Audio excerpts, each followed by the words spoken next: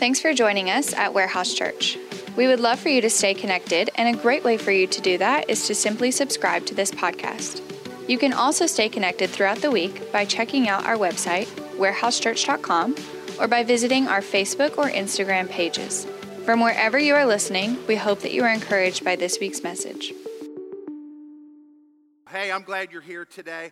If you have your Bible with you, I want to invite your attention to 1 John, chapter number 4. We have been going through 1 John in this series that we've called our summer playlist. This is our summer of love. I love what we're going to be talking about today. I hope it'll be an encouragement to you in your walk with the Lord this morning. We're super duper glad. Got to meet some new friends that are with us for the first time today, church. Let's make our first time guests feel welcome this morning. So glad that you are all here today. I want to welcome everybody that's watching online. And we also want to say a little hi to Marianne Stewart, who's watching online today, because I sent her a text this morning and told her she had to. We love Marianne, and she found out on Friday that she's going to be having surgery on August the 22nd to have some repair done to her heart valves. And we want to ask you to continue to pray for her as she's recovering. I know that she will be back in church before that in the next few weeks. Not that I'm saying you have to be, but I'm hoping you are. But seriously, we want to continue and pray for her. If you want to shoot her an encouraging email or send her a card or something, the love that our church has demonstrated towards the Stewart family, they have certainly appreciated and acknowledged that online this week. And just want to thank you for loving your church family. It means a lot, church. It really, really does. Today I'm going to talk to you about this. I love the title that we came up with my message this week. Just give me the bottom line. How many of you loathe car shopping? Raise your hand up in the air, right? And if there's any car salesmen in here, we love you. We honor you. I don't want to say anything disparagingly against your trade. But, you know, when I go in to buy a car, I kind of have to get myself worked up a little bit that I'm not going to settle. I'm going to stick with my price that I want. I'm going to make sure that I feel like I'm getting a good deal. Because you know you've done this. You went in, you bought a car, you made a best friend, I mean even a new Facebook friend, right, out of your car salesman. And then you're kind of pulling away and you're going, man, I wonder if I really got a good deal. I wonder if I could have gotten a little bit less on that. I wonder if I could have, got a couple more little ads on there. And you kind of wonder if you got the bottom line price or if there was anything attached to it, right? Well, this is the price you're giving me, but then you have all this fine print in your contract and things like that. And it gets, it's a little hard sometimes when you're navigating through that thing because we all want to get to the bottom line. And I'm going to equate it to a funny story that happened to us a few years ago. We took a bunch of folks from our church to Guatemala. Cannot wait to take another missions trip with our church family. Cannot wait. But we were in Guatemala, and every time we've taken a missions trip, we go into, kind of a shopping area where you can go buy, little, we used to, in the Philippines, we call it the chungi. You can buy little, stuff that you could take home, little whatnots and so forth to show that you were there, little crafty things, and a lot of it's the same stuff. What you'll find, if you've been to multiple foreign countries, most of those areas where you buy the souvenirs, it's really the same stuff. Like when we were in Kenya, Africa, it's very similar and crafty like the stuff that's in Central America. I don't know how that works. I didn't see any tags on it that said made in China or anything, but I know it's just a very similar feel. So anyway, we go in there, and one of the things that our missionary said to us, hey, when you go in, you can negotiate, right? So we told our folks in there, hey, negotiate a good price. Well, you thought that they were buying a car as hardcore as they were trying to negotiate a T-shirt that was listed for $4 that they knew they could get for $2. I just know you could do this for me for $2, and they were going back and forth just so they can get to the bottom line. So I want you to think about that as we read through this passage in 1 John chapter 4, verses 1 through 16. I'm going to be reading from the New Living Translation this morning. Dear friends, don't believe everybody who claims to speak by the Spirit. You must test them to see if the Spirit they have comes from God. For there are many false prophets in the world. This is how we know if we have the Spirit of God. If a person claiming to be a prophet acknowledges that Jesus Christ came in a real body, that person has the Spirit of God. But if somebody claims to be a prophet and does not acknowledge the truth about Jesus, that person is not from God. Such a person has the spirit of the Antichrist, which you heard is coming into the world, and indeed is already here. But you belong to God, my dear children. You have already won a victory over those people, because the Spirit who lives in you is greater than the spirit who lives in the world. Those people belong to this world, so they speak from the world's viewpoint. And the world listens to them, but we listen to God, and those who know God listen to us. If they do not belong to God, they don't listen to us. That is how we know if somebody has the spirit of truth or the spirit of deception. Dear friends, let us continue to love one another, because love comes from God, and anybody who loves is a child of God and knows God. But anybody who does not love does not know God, because God is love. God showed how much he loved us by sending his one and only Son into the world so that we may have eternal life through him. This is real love. Not that we love God, but that he loved us and sent his Son as a sacrifice to take away our sins. Dear friends, since God loved us that much, we surely ought to love one another. No one has ever seen God, but if we love each other, God lives in us, and his love is brought in full expression through us, or in us. And God has given us the Spirit as proof that we live in him and he in us. Furthermore, we have seen with our own eyes and now testify that the Father sent his Son to be the Savior of the world. All who declare that Jesus is the Son of God has God living in them, and they live in God. We know how much God loves us, and we put our trust in his love. God is love, and all who live in love live in God, and God lives in them.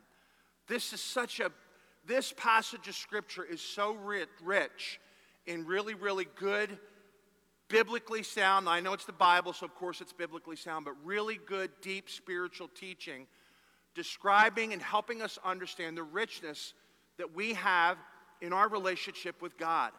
And there's some things in this passage that you kind of can overlook and just kind of, oh yeah, God sent his Son Jesus. If you believe in him, you're saved. If you don't believe in him, you're not saved. There's a lot of different things that are said in here, but the basic thing that we want to learn through this passage today is why we're supposed to love one another. Why are we supposed to love one another? Why is that such a valued thing to God? Why does he tell us in 1 John scores of times that he requires us to love one another? And there's something happens in this passage of Scripture. He says to love one another, love one another, love one another. But then he goes on to say this: because you have Jesus in you, you're supposed to love one another. If you don't love people, then you probably don't have Jesus in you. And that makes us all scratch our heads a little bit and go, wait a minute, I don't love everybody all the time. Right? There are times in our lives where we don't really necessarily feel that we have love for everybody. And we're not talking about, maybe people that, we talk about traffic sometimes, or we talk about bad days at work, or we talk about business and things like that. I'm talking about people in your family. You could say amen to this if you want to, unless you're sitting next to somebody that you feel this way about. It's kind of hard to love all of our family sometime. Oh, that was a loud amen. Good golly, Miss Molly. But it's the truth, isn't it? And we're told, like my dad said to me, and I told you just a couple weeks ago, you better love your brother. I'm going to beat the living tar out of you. Like he said that to us, so we had to pretend like we loved one another. And when Dad wasn't there, that's when the throwdown happened, right? But God tells us something that's very, very interesting here, and it really goes back to the principle of physics. For every action, there is an equal what? An opposite reaction, right? So if God gave his Son, Jesus Christ, died on the cross for our sins so that we can have a forever relationship with him, because God did that for you and he did that for me, the reaction that we're supposed to have, because Christ lives inside of us, is the equal reaction is, God loved me, I'm giving my heart to him, I accept his love, I accept his forgiveness, I accept his sacrifice. Therefore, because that's true in my life, I'm going to take on this attribute of my Father, right? A lot of you could probably look at things where you resemble your dads. If my dad were here, you would recognize that he's my dad. He's a very large man. He's about 6'8". We have a lot of same, mannerisms in our voice. We talk about the same things. I don't like to say this. We both have the same color hair, but I don't know what that's all about. But my dad is 75 years old. He's going to be 76 in October. And when I'm with my dad, you could tell he's my dad. I mean, you could just tell. We act alike, we look alike, we talk alike. There's a lot of things about us where I resemble my father. Well, on top of the physical resemblance, there's also some things and values that I've taken on in my life because he's my father. All the dumb sports stuff that I talk about all the time, blame my dad for it. It comes right from him. And it really, and the reason it's so cemented in my heart is because it was so important to him, it became important to me, and now it's a bond that we share with one another. So it's like this prison I'm living in, being a Philadelphia sports fan my whole life. I can't get out of it, and I'm okay with that. But that's something we share, right? That's something we have. There are other things that we share, because of who we are and the house that I grew up in. Like, I remember, coming from a Catholic background, every Friday night growing up, without fail, we had pizza. And during Lent, we had pizza without meat on it, but you could still have pizza. Every Friday night, it was Pinocchio's Pizza. And what we did, and some of you can remember these days, of handmade little families' pizza shops. On the outside of the cardboard box, there was a little coupon on the outside of the cardboard box. And cardboard boxes are hard to cut with scissors, so we had to use an X-Acto knife, right? But on the outside of this was, buy 10 pizzas, get 1 pizza free. So we would get 3 pizzas every Friday night for our family, 1 for my dad, 1 for me and my brother, and the other pizza for my other 2 siblings and my mom. And we would both do that, and we would hover around hoping there would be a piece of pizza left over afterwards. But my brother and I would always cut those things out, because when we got to 10, we would get the free pizza. And my dad would always, hey, where are those coupons at? I don't know, Dad. They're somewhere. I just don't know what happened to it. And we would buy pizza on a non-Friday night on a Tuesday. It was amazing, right? But pizza was a value to us, right? Hoagies and cheesesteaks and all those different, that's what we grew up on. It's not really that hard to believe if you know me. But all those things became very, very significant in my life. Why? Because I just wanted to do things that my father saw that I did that were like him. One thing that was really, really important to my dad, and he just drove it into us at a very, very young age.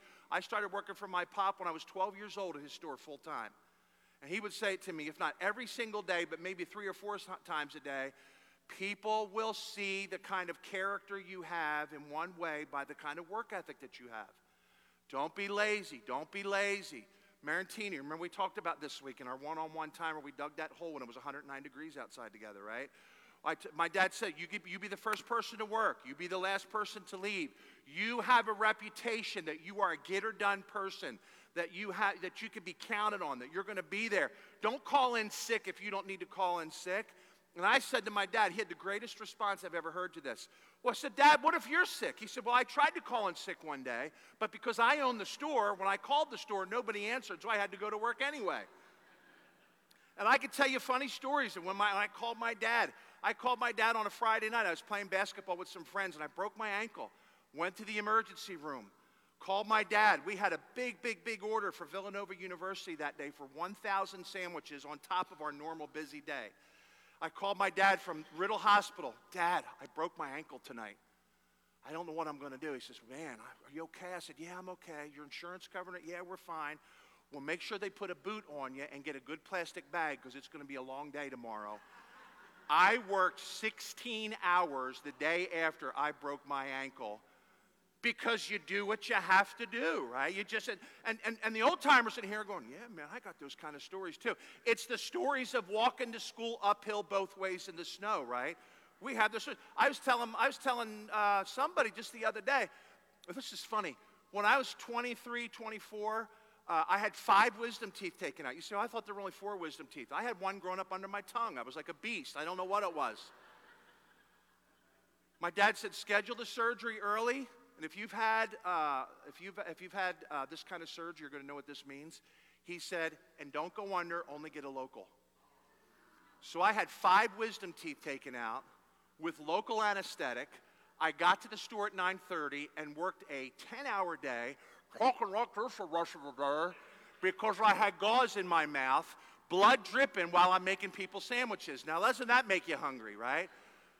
But that was just a value. And that really becomes a badge of honor. Like that became a badge of honor in our conversations, you know. Hey, Dad, I'm here today. I'm working all day because it's important to us, right? And it was important.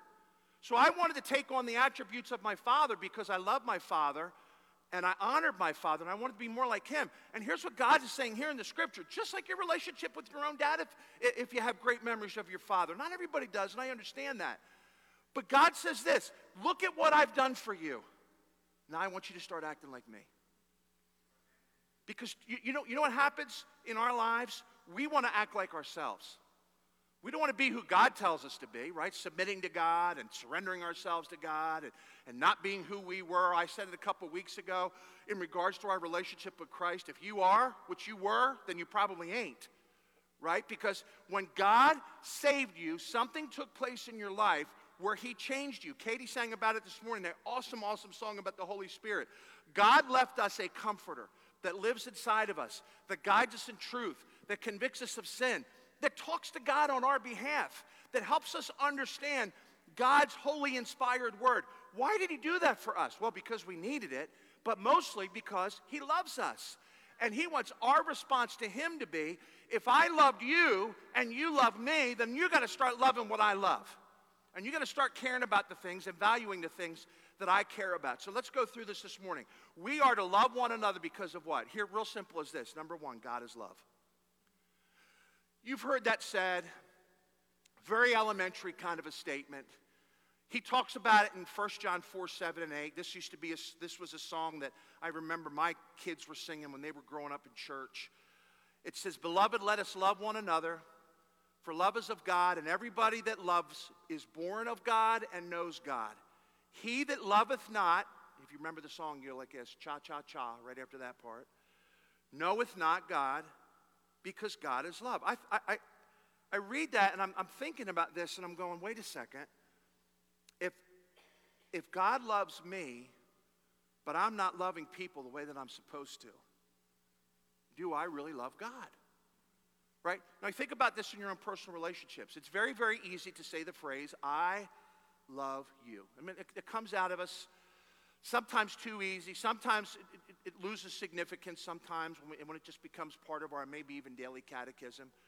But the thing about saying I love you is not just a phrase, a term of endearment. I love you is something that you are giving, right? I tell my wife I love her, but because I love her, there's going to be some things I'm going to do for her because I want to demonstrate my love for her. I want to prove it. I want to prove, the Bible says this, prove the sincerity of your love. See, it's really easy to say it, isn't it? Hey, I love you. Oh, thank you for loving me. Hey, no, I don't want to do that. Hey, no, I don't want to do that. And God's saying the same thing. Hey, son, hey, daughter, hey, person that's taking my name, I love you. You say, well, I love you back. Okay, well, can you love people that I love too? God says, wait a minute, if you love me, you're going to love people that I love. And that becomes a value to us. And the reason we love one another has more to do with who God is than who we are. Because our identity, once we know Jesus Christ as personal Savior, is that we are born in him. We are his sons. We are his daughters. We're part of his family. And we've got to start emulating or valuing the things that he values. God is love. His very nature is love. And I know we talk about, well, when you talk about Revelations and you talk about the judgment, you talk about the justice of God, you talk about the wrath of God, and those are things that really become values in some of our religious systems of today. Listen, the very core of everything that we believe out of God's word is God is love. He doesn't want everybody to die. Well, he created hell. He didn't create hell for us. He created hell for Satan and his fallen angels. And he wanted you to not go there so badly that to take your place, and this word, this kind of long Christianese kind of word, it's called propitiation, right? This word propitiation for our sins means this. He took our punishment for us so that we wouldn't have to. He did that for us. And that grace and mercy speaks of that love that God has for us. What is grace? Grace is unmerited favor. That's when somebody does something really, really nice for you for no reason. But mercy, which God also gives to us, is when he withholds or takes away a punishment that we deserve. We deserve to die because of sin. You say, Pastor, that's pretty harsh. Listen, I'm not saying it about you. I'm saying it about all of us. The Bible says that God demonstrated.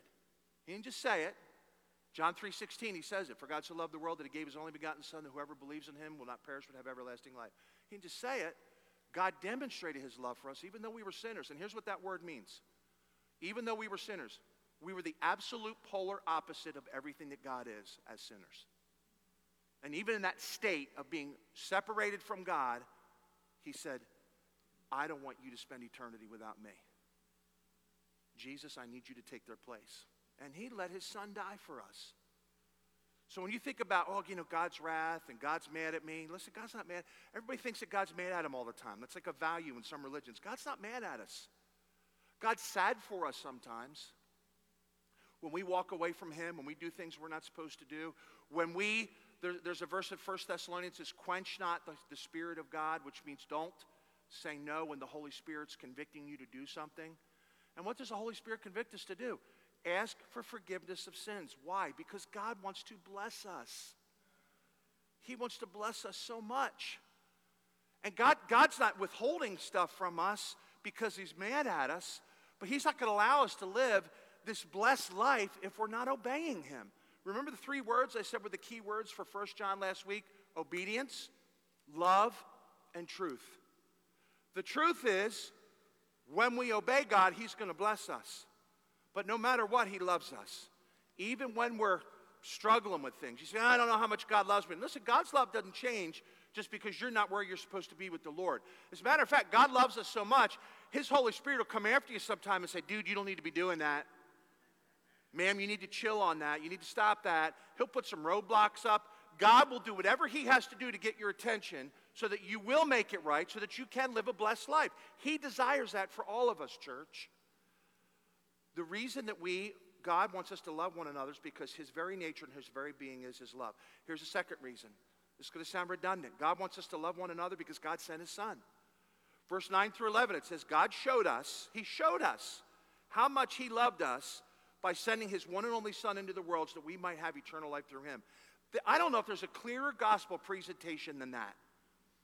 God showed us he loves us by sending his Son into this world to die for us. And then he says this is real love. And it's not because we love God. It's that he loved us and sent his Son as a sacrifice to remove or take away our sins. Dear friends, because God loved you so much, we surely ought to love one another. Like, how can you respond in any other way towards other people when the love of Christ is in you? You know you've been forgiven. You know that you're saved. You know that your eternity is secure. That doesn't mean you're perfect, but it does mean you have a different trajectory of your life. And you see this blessed life that you have. Why in the world would we want to hate the things that God loves? God says that does not happen if you're a true follower, if you truly love Christ and have him as your personal Savior. Something happened inside of your life. 2 Corinthians 5:17. I read this verse to you last week. Therefore, if any man or woman be in Christ, he is a new creation. The Bible says, old things are passed away, and behold, all things are become new. You become different at that moment that you ask Christ to come into your life. God sent his Son. And specifically, what did God send his Son to do? To be the payment for our sins. Verse 10, it says he sent his Son as a sacrifice to take away our sins. I've had this conversation with many, many people. Why death? Why does the Bible have so much blood in it? Like, why it seems like Christianity is such a violent thing. Listen, God created, we're going to do a series. I think we're going to start it in the fall. I'm navigating through it in my mind and my heart right now. I'm praying through it. We're going to talk about core values of why it's so significant that we put everything that we trust and believe in the Word of God. God created the heavens and the earth, and that's very, very significant, and it's important, and we really need to understand that God is the creator and the sustainer of all the universe. Somebody say amen to that. Okay, that's what the Bible tells us, okay? So because God created everything, what does that mean? That means he owns everything. It's all his. You know, we've heard that song years ago, he owns the cattle on 1,000 hills. He owns everything. Everything belongs to him. And what he's done for you and I, whatever you have, your house, your car, your stuff, your kids, your money, whatever you have, belongs to God, and he's trusted you to manage that. Now, we're not talking about giving today, but that's the primary principle when it comes to giving. I don't own anything. It all belongs to God. I'm just managing it for my short time here on earth, okay? That's another day, another place. We'll talk about that. But here's what God did. God created an economic system because it belongs to him. You say, well, how can he do that? Well, here, very, very simply. If you travel out of the country when we take, little commercial, a missions trip later this year or next year, you have to do something that's very, very confusing to Americans when they travel overseas. You have to change your money. Well, I got the American dollar. Your American dollar doesn't do jack squat in countries that aren't the United States of America. Now, you could flash it. Well, look at all these bills I have. Well, that's great. Well, you can't buy anything there. We really noticed this when we went with a bunch of pastors to Cuba a few years ago. One of the guys forgot to change money. We went into the store. He wanted to buy something, and he started negotiating with the guy. Well, how about $50? Or how about $60? How about $70? The guy said, we don't take your money here. You're not in the United States. And the guy turned around and said, man, this guy speaks really good English, right? So, it was kind of a funny thing. But that's the economic system of the country there, and they have every right to do that. You can't use United States money in different countries because they're in a different economic system, different banks and so on and so forth. Who's right, who's wrong, it doesn't matter. That country can do whatever they want to do when it comes to money, right? Well, God owns everything. It's all his. And he said, without the shedding of blood, there is no forgiveness of sins. That's his economics. Sin is the very opposite of God. God is love. God can't sin. God can't look on sin. We know that because when Jesus was on the cross, he cried out to his Father at the moment when he took every sin that I committed, every sin that you committed. Jesus looked up into heaven. God had to turn his back on his only son because of my sin, and his sin was on Jesus' body. Father, why have you forsaken me? He had to turn his back on his son because of me, because of you, because of our sin. But because Jesus shed his blood, the perfect, true sacrifice, that blood was enough to be a payment for forgiveness of every sin that's ever been committed throughout the history of mankind. But here's the significance of that. You have to believe it. You got to believe it. Like, it happened. You could be skeptical about it. You could be doubtful. Well, I don't really think the Bible says that. Well, that's you can choose, and that's the thing. I love the part of that song that we were singing about the Holy Spirit. Holy Spirit, you are welcome here. Come fill the place with this atmosphere. Let us become more aware of your presence. Right? Love that. I love the verse in Revelation chapter 3 and verse number 20. And there's a really good painting about this, about Jesus standing at the door, and there's a door that has no doorknob on it on the outside, but there's a doorknob on the inside. And it shows a picture of Jesus there. Now, you might not like pictures of Jesus. We don't know what Jesus looked like, right? We know what country he was from. We know the region he's from. He probably had darker skin than the white Jesus that's in a lot of pictures today. I don't know. But I do know that everybody has a kind of... we had this awesome black family in our church up in Philadelphia that we were really, really close to. And I went in, and they had a picture of the Lord's Supper, and Jesus had a big old fro, and it was all black people there. And I looked at it, and I said, I wonder if that's more accurate than the Last Supper pictures that we see. And they were like, darn straight, like that kind of a thing. And we don't know, but we do know this. This was a caricature of whatever people think Jesus looks like. And the picture is this: no doorknob, and Jesus is standing at the door. And that's what this verse in Revelation chapter 3, verse number 20 says. Behold, I stand at the door, and I'm knocking. If you let me in, I'll come in and sup with you, and you with me, and I'll be part of your life, is what the verse is saying. But here's the thing. Just because he's knocking doesn't mean we're letting him in. God speaks to you. He invites you. He prompts you. He draws you. The Holy Spirit does that. But you make the conscious decision on whether... I can't make you get saved.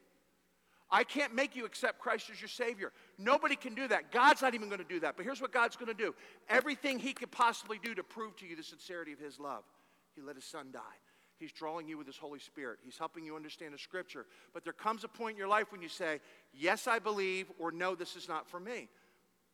But that's God's economic system. Jesus was the payment for our sins. Why? So that we could live through him. Verse number 9, it says, so that we might have eternal life through him, or through Jesus. So why are we supposed to love one another, right? Well, we're supposed to love one another because God is love, because God sent his son. Here's the last thing this morning. This is very significant. right to what we were singing about this morning about the Holy Spirit, is because God abides or lives inside of us. Verses 12 through 16, it says, nobody's ever seen God. But if we love each other, God lives in us, and his love is brought to full expression in and through us. And God has given us the Spirit as proof that we live in him and he lives in us. Furthermore, we have seen with our own eyes and now testify that the Father sent his Son to be the Savior of the world. Now, this is John. Remember who John is? He's the disciple that's closest to the heart of Jesus. He was so close. If you were here on Mother's Day, you remember what my wife spoke on Mother's Day to us, and she talked about how Jesus trusted. He loved John so much that he trusted to watch care of his mother to her. Even on his dying time, Jesus made sure his mother was taken care of.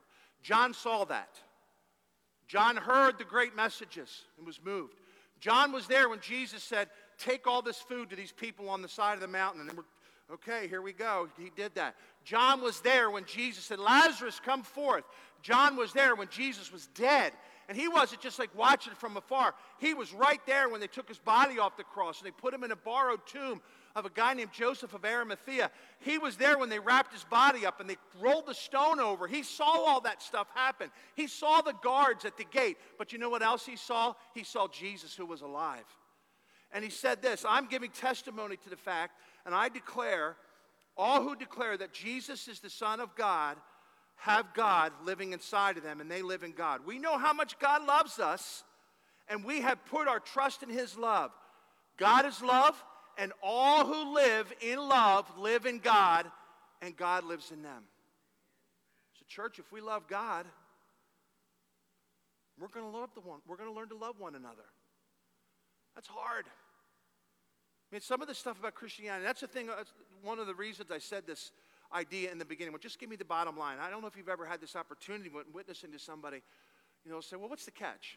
I know, come to church, ask Jesus to be my Savior. What's the catch? Do I got to start? I even had a guy say this to me one time. So you're telling me that if I ask Jesus to come into my heart, I'm saved, forgiven, and I'm his child, and I'm going to go to heaven forever and ever and ever.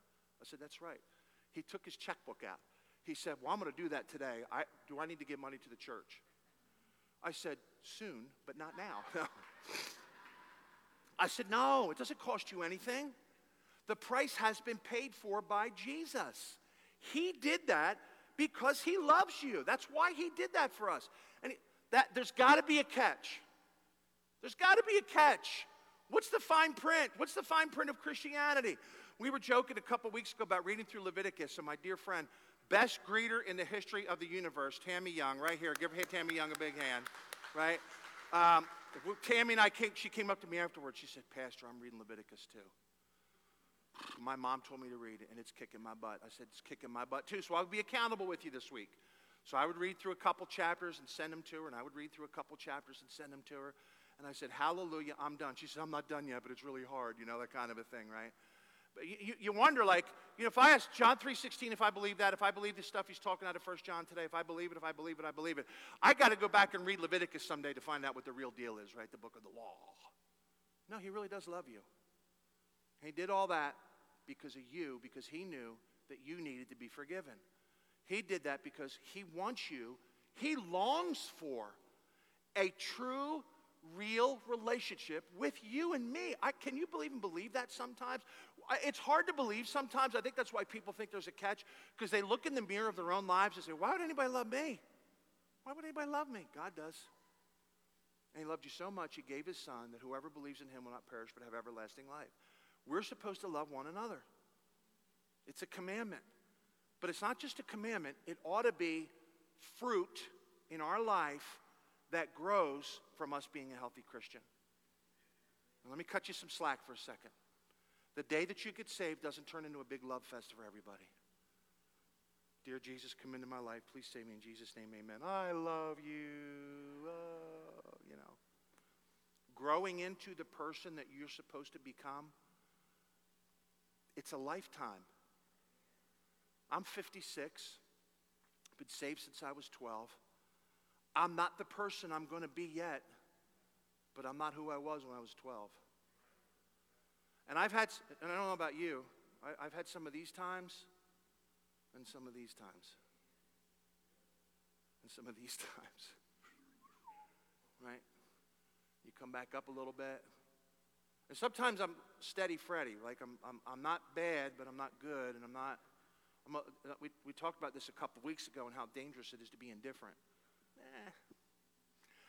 I'm a believer, but do I really need to go to church that much? I'm a believer, but is it really important for me to give? I'm a believer, but is it really, we get very indifferent towards the things of God. When God went, and taking a step, and taking a step, and taking a step of maturity, and realizing who he is. We love one another because he is love. We love one another because he gave us everything. And he has every right to tell us what to do. And he lives inside of us. Do you know and love God this morning? Do you love people the way that you're supposed to? If you don't, here's what's great. There's not a 6-week class on it. Kim and I are doing a 5-week class on marriage. Had a great first week. We're doing the 5 love languages. This week we talked about, what did we talk about this week, Madison? Words of affirmation. Girl, I was waiting to ask you that question. Very, very. If I would have asked your husband, would he have remembered it too? Okay. He don't help me out. We're going to have another great week this week. We're going to review a little bit. If you didn't come the first week, you're certainly welcome to come every other time. It's going to be great time with other couples. We had an awesome time together on Wednesday night. But there's not like a 6-week course where you're like, I asked Jesus to be my Savior. I'm going to go through this discipleship manual. And then 6 weeks, after learning all the stuff about being a Christian, I'm going to really start loving people the way that I'm supposed to. Now, it takes time. It's something you grow into. It's something you mature into. And you know what? The more you love God, believe it or not, the easier it becomes to love others. The easier it becomes to love others. He lives inside of us, wants you to understand him, wants you to know him, wants you to submit to him today. Let's pray. Lord, thank you for this letter that you gave somebody you loved a lot, John, to tell us the security we have in our relationship with you, the value of the relationship we have with you, and even some of the expectation level. You told us that because you love us, we're supposed to love others. And that ought to be a natural consequence of us inviting Jesus into our hearts to be Lord and Savior of our lives. Father, I pray this morning that you'll help us, for everyone in this room that knows Christ as their Savior, I pray that you'll show us today and throughout this week how we can love others better.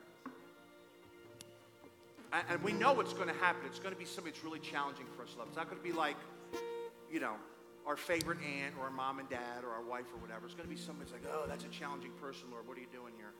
He's teaching us and guiding us. Just listen to him and submit to him. If you know him as Savior, pray right now, Father, help me to love people the way that you want me to, the way that you're commanding me to. Help me to be a reflection of you.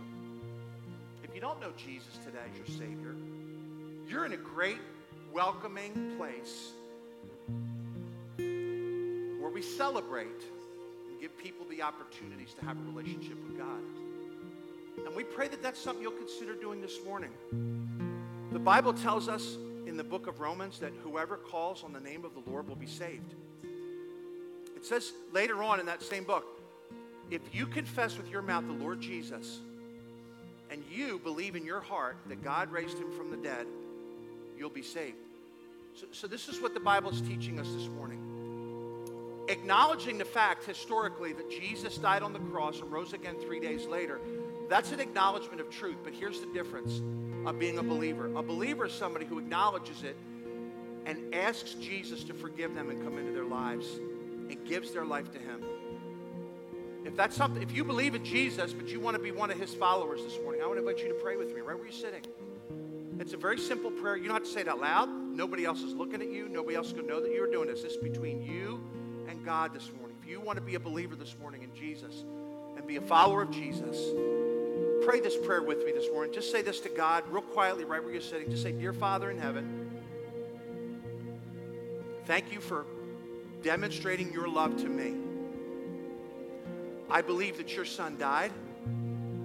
I believe that he's alive. And I believe he did that so that I could be forgiven. Would you please come into my heart and save me this morning and help me to live for you? And keep your eyes closed, but say this, in Jesus' name, amen. You just prayed a prayer that changes your life forever. And We want to thank God for that decision you made this morning. Like I said, nobody's going to come up to you and make you feel embarrassed or anything weird like that. But I want to just pray for you in just a moment while nobody else is looking. If you prayed with me and invited Jesus to come into your heart, would you just real quietly just lift your hand up in the air real quickly right where you're sitting? Pastor Ed, I prayed with you, invited Jesus to come into my heart this morning, and I want to thank you for that. If you prayed that prayer online, would you please reach out to us today at hello@warehousechurch.com. We would love to have a conversation with you and help you to be able to grow in your faith in Him. Father in heaven, we love you. You gave, Lord, the thing about we learn from Scripture every single week, Lord, is God gave. God gave. God gave His Son Jesus. God gave us love. God gave us forgiveness. You are such a generous, generous, generous God and forgiving God and patient God. And we thank you for that. Lord, thank you for being patient with me this week, for all of us this week. Help us to demonstrate your love to somebody who needs Jesus this week. We thank you and pray that we won't just be hearers of the word today, Lord, that we'll be doers. In Jesus' name we pray, and everybody agreement said this with me. Amen. I'm going to ask my...